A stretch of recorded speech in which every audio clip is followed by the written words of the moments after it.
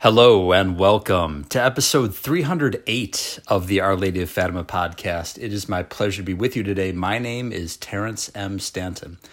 We are recording on Thursday, September the 22nd, 2022, in the year of our Lord Jesus Christ, continuing to go through the text of the Glories of Mary by the great saint and doctor of the Church, Alphonsus Liguori. We've been discussing the virtues of the Most Blessed Virgin Mary, and this is from St. Alphonsus, section 6, entitled Of Mary's Chastity. And he begins by saying, since the fall of Adam, the senses being rebellious to reason, chastity is of all virtues the one which is the most difficult to practice. St. Augustine says, of all the combats in which we are engaged, the most severe are those of chastity. Its battles are of daily occurrence, but victory is rare. May God be ever praised, however, who in Mary has given us a great example of this virtue. With reason, says Richard of St. Lawrence, is Mary called the Virgin of Virgins, for she, without the counsel or example of others, was the first who offered her virginity to God. Thus did she bring all virgins who imitate her to God, as David had already foretold. After her shall virgins be brought into the temple of the King, without counsel and without example. Yes, for St. Bernard says, O Virgin, who taught thee to please God by virginity, and to lead an angel's life on earth. Ah, replies St. Sophronius, God chose this most pure virgin for his mother, that she might be an example of chastity to all. Therefore does St. Ambrose call Mary the standard bearer of virginity. By reason of her purity, the Blessed Virgin was also declared by the Holy Ghost to be beautiful as the turtle dove. Thy cheeks are beautiful as the turtle doves. Mary, says Epaphanius, was a most pure turtle dove. For the same reason she was also called a lily. As the lily among the thorns, so is my love among the daughters.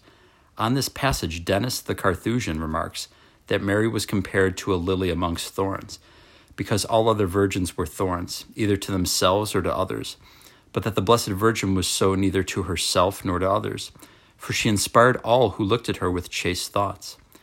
This is confirmed by St. Thomas, who says that the beauty of the Blessed Virgin was an incentive to chastity in all who beheld her. St. Jerome declared that it was his opinion that St. Joseph remained a virgin by living with Mary, for writing against the heretic Helvidius, who denied Mary's virginity, he says, Thou sayest that Mary did not remain a virgin. I say that not only she remained a virgin, but even that Joseph preserved his virginity through Mary. An author says that so much did the Blessed Virgin love this virtue that to preserve it, she would have been willing to have renounced even the dignity of Mother of God. This we may conclude from her answer to the archangel, How shall this be done, because I know not man? And from the word she afterwards added, Be it done to me according to thy word, signifying that she gave her consent on the condition that, as the angel had assured her, she should become a mother only by the overshadowing of the Holy Ghost. St. Ambrose says that whoever has preserved chastity is an angel, and that he who has lost it is a devil. Our Lord assures us that those who are chaste become angels. They shall be as the angels of God in heaven. But the impure become as devils, hateful in the sight of God. St. Remigius used to say that the greater part of adults are lost by this vice. Seldom, as we have already said, with St. Augustine, is a victory gained over this vice. But why? It is because the means by which it may be gained are seldom made of use. These means are three, according to Bellarmine and the masters of spiritual life: fasting, the avoidance of dangerous occasions, and prayer. By fasting is to be understood especially mortification of the eyes and of the appetite. Although our Blessed Lady was full of divine grace, yet she was so mortified in her eyes that, according to St. Epiphanius and St. John Damascene, she always kept them cast down and never fixed them on anyone. And they say that from her very childhood her modesty was such that it filled everyone who saw her with astonishment. Hence St. Luke remarks that in going to visit St. Elizabeth, she went with haste, that she might be less seen in public. Philibert relates that as to her food, it was revealed to a hermit named Felix that when a baby, she only took milk once a day. St. Gregory of Tours affirms that throughout her life she fasted, and St. Bonaventure adds that Mary would never have found so much grace, had she not been more moderate in her food, for grace and gluttony cannot subsist together. In fine, Mary was mortified in all, so that of her it was said, My hands dropped with myrrh. The second means is to fly the occasions of sin. He that is aware of the snares shall be secure. Hence St. Philip Neri says that in the war of the senses, cowards conquer. That is to say, those who fly from dangerous occasions. Mary fled as much as possible from the sight of men, and therefore St. Luke remarks that in going to visit St. Elizabeth, she went with haste into the hill country. An author observes that the Blessed Virgin left St. Elizabeth before St. John was born, as we learn from the same Gospel, where it is said that Mary abode with her about 3 months, and she returned to her own house. Now Elizabeth's full time of being delivered was come, and she brought forth a son. And why did she not wait for this event? It was that she might avoid the conversations and visits which would accompany it. The third means is prayer. And as I knew, said the wise man, that I could not otherwise be continent except God gave it, I went to the Lord and besought him. The Blessed Virgin revealed to St. Elizabeth of Hungary that she acquired no virtue without effort and continual prayer. St. John Damascene says that Mary is pure and a lover of purity. Hence, she cannot endure those who are unchaste. But whoever has recourse to her will certainly be delivered from this vice, if he only pronounces her name with confidence. The Venerable John de Avila used to say that many have conquered impure temptations by only having devotion to her Immaculate Conception. O Mary, O most pure dove, how many are now in hell on account of this vice? Sovereign Lady, obtain us the grace always to have recourse to thee in our temptations, and always to invoke thee, saying, Mary, Mary, help us. Amen. So ends the reading for today. There are so many temptations to impurity in the world. I'm not going to list them here because they're vile, and you know them as well as I do. Because the demons hate purity, and they're running amok in the world. But the Blessed Mother is more powerful than all of them combined. She is the Virgin most powerful. She is the Virgin most pure. She is the Virgin most chaste. So we're always tempted in this life. It doesn't matter if you're 13 years old or 93 years old. We always are going to have temptations to sin in some way, shape, or form. But lust is a big problem. I agree with Sister Anne Shields when she says that lust is probably the biggest problem in the world.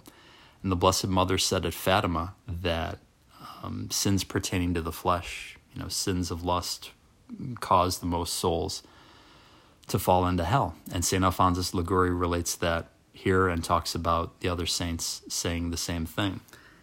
It's because something that is not only beautiful, something that is sacred, like the marital embrace, the love between a husband and his wife, that is supposed to be open to bringing forth new life, procreation.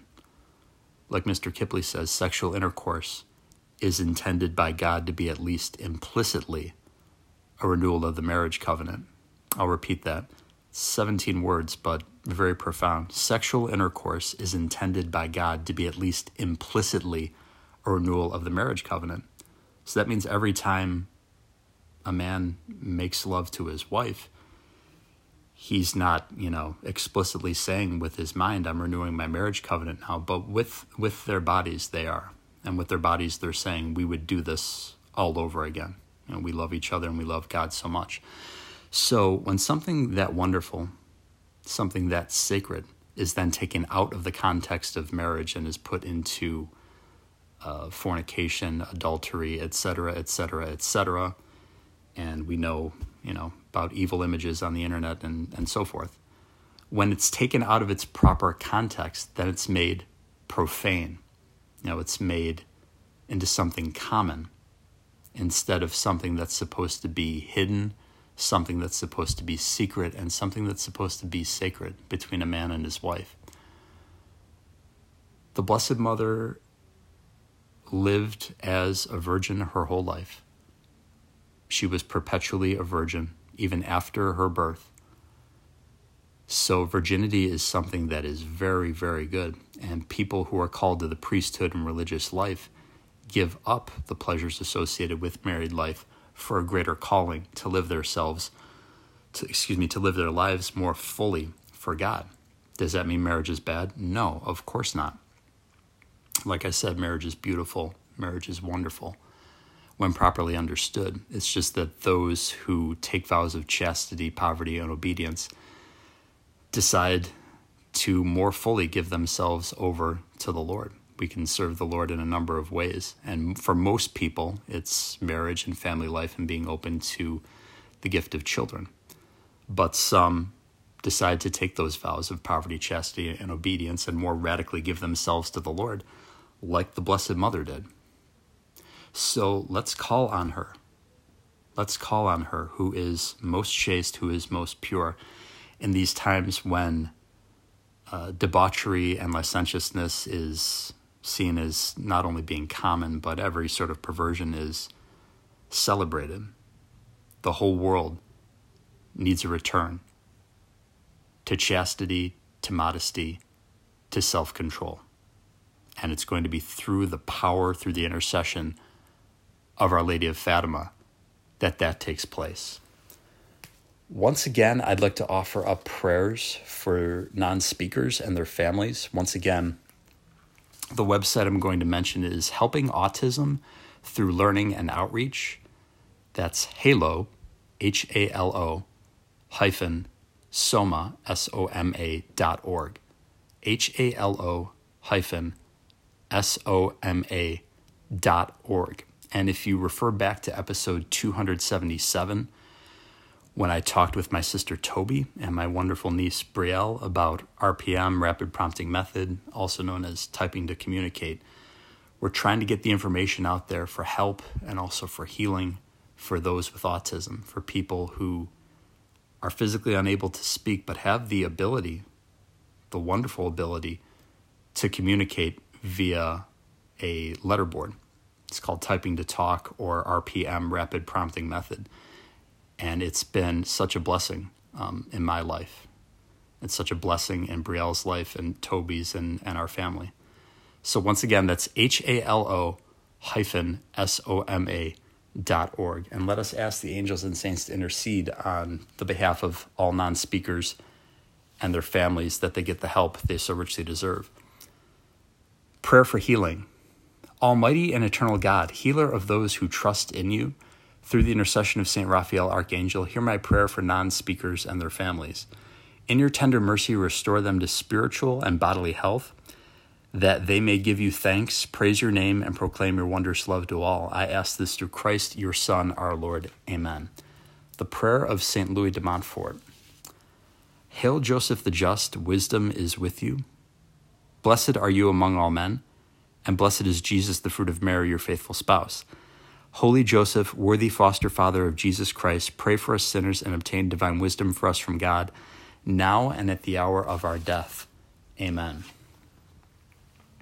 Sweetheart of Mary, be the salvation of Russia, Spain, Portugal, Europe, the United States of America, Canada, and the whole world. And now the three Hail Marys in honor of Our Lady's immaculate purity. Ave Maria, gratia plena, Dominus tecum, benedicta tu mulieribus, et benedictus fructus ventris tui, Iesus. Sancta Maria Mater Dei, ora pro nobis peccatoribus, nunc et in hora mortis nostrae. Amen. Ave Maria, gratia plena, Dominus tecum, benedicta tu mulieribus, et benedictus fructus ventris tui, Iesus. Sancta Maria Mater Dei, ora pro nobis peccatoribus, nunc et in hora mortis nostrae. Amen. Ave Maria, gratia plena, Dominus tecum, benedicta tu mulieribus, et benedictus fructus ventris tui, Iesus. Sancta Maria Mater Dei, ora pro nobis peccatoribus, nunc et in hora mortis nostrae. Amen. And now for a special intention, which I'd like to keep to myself. I ask you to pray for it now with me as I pray. Gloria Patri et Filio et Spiritui Sancto, sicut erat in principio et nunc et semper et in saecula saeculorum. Amen. Virgo potens, ora pro nobis. Sancti Joseph terra daemonem, ora pro nobis. Sancto Raphael Archangeli, ora pro nobis. In nomine Patris et Filii et Spiritus Sancti. Amen. Thank you very kindly, my friends, for listening to episode 308 of the Our Lady of Fatima podcast. In your charity, please share Our Lady's podcast with everyone you know.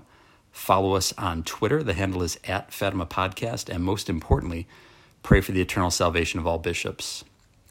Goodbye, and God love you.